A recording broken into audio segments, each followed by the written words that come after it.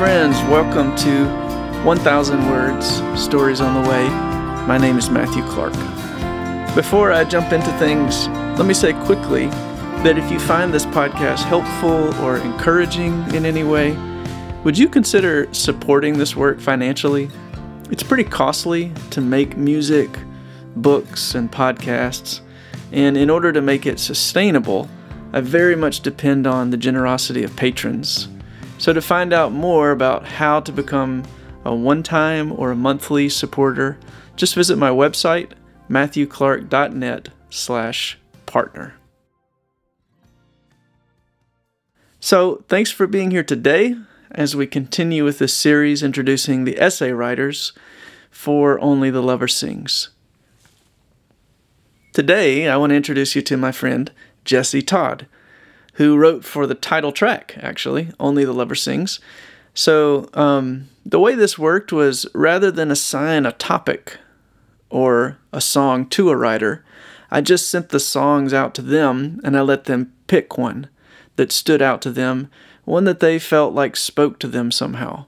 And then I asked them not to analyze or critique the song itself, but to enter into a conversation with the song, to sort of cooperate with it in whatever way they felt led. So it's been a lot of fun just to see what might happen. And the book wound up having lots of different flavors and stories and responses to the songs. But what amazed me, though, was seeing how the essays from all of these different folks came together in such a sweet way. And I love what Jessie contributed to the book. Because she's a natural storyteller who is deeply attentive to people and words. And so I'm excited to introduce her to you today and to give you a little snippet of her reading some of the essay that she wrote for Only the Lover Sings. You never met a liar. You've only met the lie that they put forth. There ain't no soul more lonely. Until you tell the truth, you can't be touched, and I wanna be touched. So the song Jessie chose is, like I said, the title track. But where did the title Only the Lover Sings come from, you say? I mean, you named the album that, right? So why is that so important, you ask? Well, I'm glad you asked. It's actually the title of a little book by philosopher Josef Pieper, and I love this little book.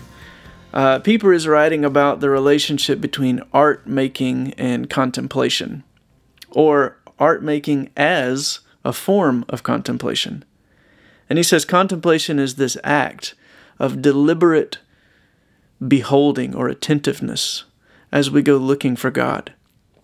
He says we're on a pilgrimage of learning to see and hear the face and voice of the one who calls us beloved. And Pieper says that when we make art, we're actually practicing paying attention. Personally, writing these songs was for me a way to keep looking at the story of the woman at the well. It was a way for me to keep my face turned towards Jesus in hopes of seeing something that might help me heal after my own trauma. But paying attention is costly. You're paying for it after all. And it takes effort and courage. It takes courage because we're afraid that if we look, we'll find nothing but more pain or more emptiness. We're afraid we might find a look of hatred and condemnation on the face of Jesus. And so we avoid eye contact because it feels too dangerous. But Jesus comes looking for us, even when we're feeling too naked and ashamed to face Him. The sad part, though, is that if we keep on avoiding Him, we'll never find out the truth about how much we're loved. If in our shame we keep sabotaging those opportunities to meet with Him, we'll stay stuck in this shadow story that our shame weaves around us. On the other hand, if we take the risk to respond to Jesus' effort to engage us, then maybe something new can happen. Maybe we can be surprised by joy, as C.S. Lewis said. Maybe we'll find in his face there by Jacob's well an understanding look, maybe a tender look, a look not of disgust, but a look that assures us that in spite of everything, we are deeply loved and invited home. But only the one who dares to stop avoiding finds out that they are God's beloved. And it's scary. It just is. But the one who takes that chance to hear and see Jesus is changed. That lover, who had given up on singing, sings a new song of joy.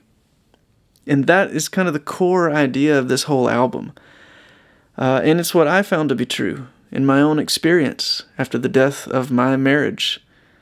Now, I talk more about that in the book itself, so I won't go into it, but I was surprised to find Jesus in that place, and even more surprised to find him making a way through it into new things. Or to use the imagery from Jesse's essay, to find Jesus in love working to excavate my buried heart. So let me introduce you to Jesse Todd. Jesse lives around Cleveland, Ohio, and works as a labor and delivery nurse by night and an amateur essayist by day. She has an English degree from Grove City College, and she worked as a middle school English teacher at Evangelical Christian Academy in Madrid, Spain, for several years before getting her nursing degree. She authors a newsletter called The Melancholy Monthly, and you can find those newsletters and her other work at themelancholymonthly.wordpress.com. She enjoys spending her free time walking and running through the, I don't know how to say this exactly, Cuyahoga National Park, cooking any and all things autumnal, and caring for her many houseplants. Jessie and her family have hosted me many times for house concerts in the Chicago area, and they are amazing people. I remember one of the first times I visited their house years ago, and how much I loved perusing Jessie's bookshelf. She was reading so many wonderful things, and it turned out that she is a great writer herself. So I was so excited when she agreed to be a part of this project. I think Jessie's love for writing and reading really connect well with her passion for nursing because, like Josef Pieper might say, her willingness to pay attention to people and to their stories really permeates everything she does. So without further ado, here is Jesse Todd reading from the book Only the Lover Sings, an excerpt from her essay entitled Excavation.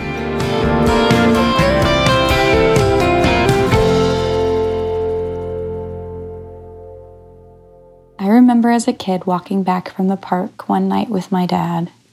I don't know what inspired our conversation, but we were going back and forth playing a "Would you still love me if blank" game. I remember asking things like, "If I said a mean word, would you still love me?" To which my dad would respond, "I'd still love you." I remember asking the worst thing I could think of. "If I broke your computer, would you still love me?" He paused and said, "I'd probably be really mad, but I'd still love you." Since that conversation, I've said a lot of mean words, and while I haven't broken a computer, I have broken and been broken. Thankfully, I've had a father who has loved me still, giving me a foundational knowledge of unconditional love. I don't know if the Samaritan woman had witnessed this type of love from a husband, a father, or a friend, but I do know that she trusted this stranger prophet man enough to let him chisel her out of her shame. What I see in this story is true unconditional love, a love that looks her in the eye and gives a new identity. By daring to meet the gaze of the man who already saw her, all that had piled upon her and all that she was able to see herself differently, to see herself as he saw her, as whole, as daughter. She was no longer the low-ranking sinner at the well. She was simply who she was. Her burdens lifted, she ran into the village that had shunned her and told them of the man who excavated her from the rubble of her life. Could this be the Messiah? This mission to break apart and free the gold and gems embedded within the bedrock of the world is the restoration Jesus sought to bring us when he came to earth. When we pray for his kingdom to come down, we're not praying for some holy, immaculate city to fall from the sky and replace this planet. We are praying for Jesus to chisel away more of what has hidden the jewels that are already here. We are praying to be instruments of excavation. We are praying for the strength to be broken out of our own sediment, like the woman at the well, this saint at the well. That restoration and acceptance allows us to run freely, shoulders light, into a hurtful world, declaring with each step that grace has touched this body and this soul. With delicate hands, my dirt has been removed. I've been truly seen for my shames and my scars and my sins, and I am unconditionally loved.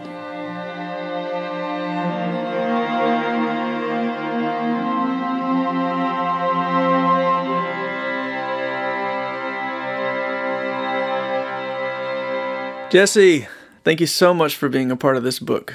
Folks, you should read the rest of Jesse's essay, and you can do that by going to Amazon and searching for the book Only the Lover Sings and ordering your own copy. You can also hear all of these songs wherever you listen to music online. You can go follow me on Spotify or elsewhere.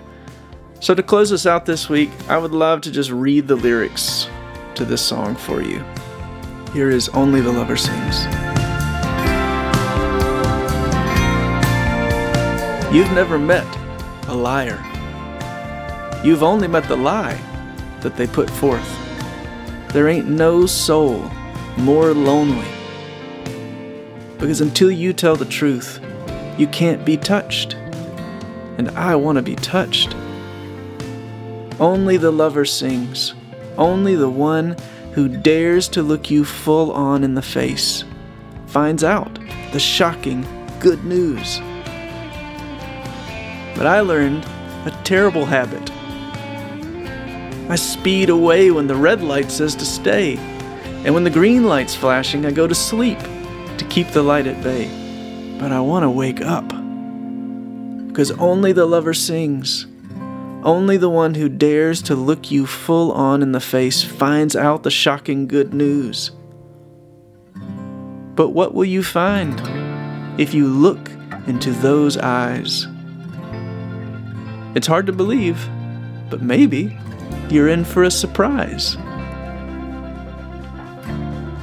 I feel a new song coming, swinging like a blade that cuts through fear. I don't owe jack to confusion, now that love has come and made himself so clear. And I want to trust. I want to be touched. I want to wake up. I want to trust. Because only the lover sings.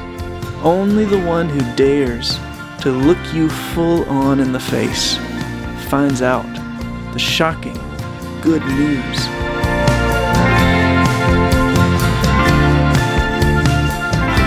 All right. Thanks again so much to Jessie Todd.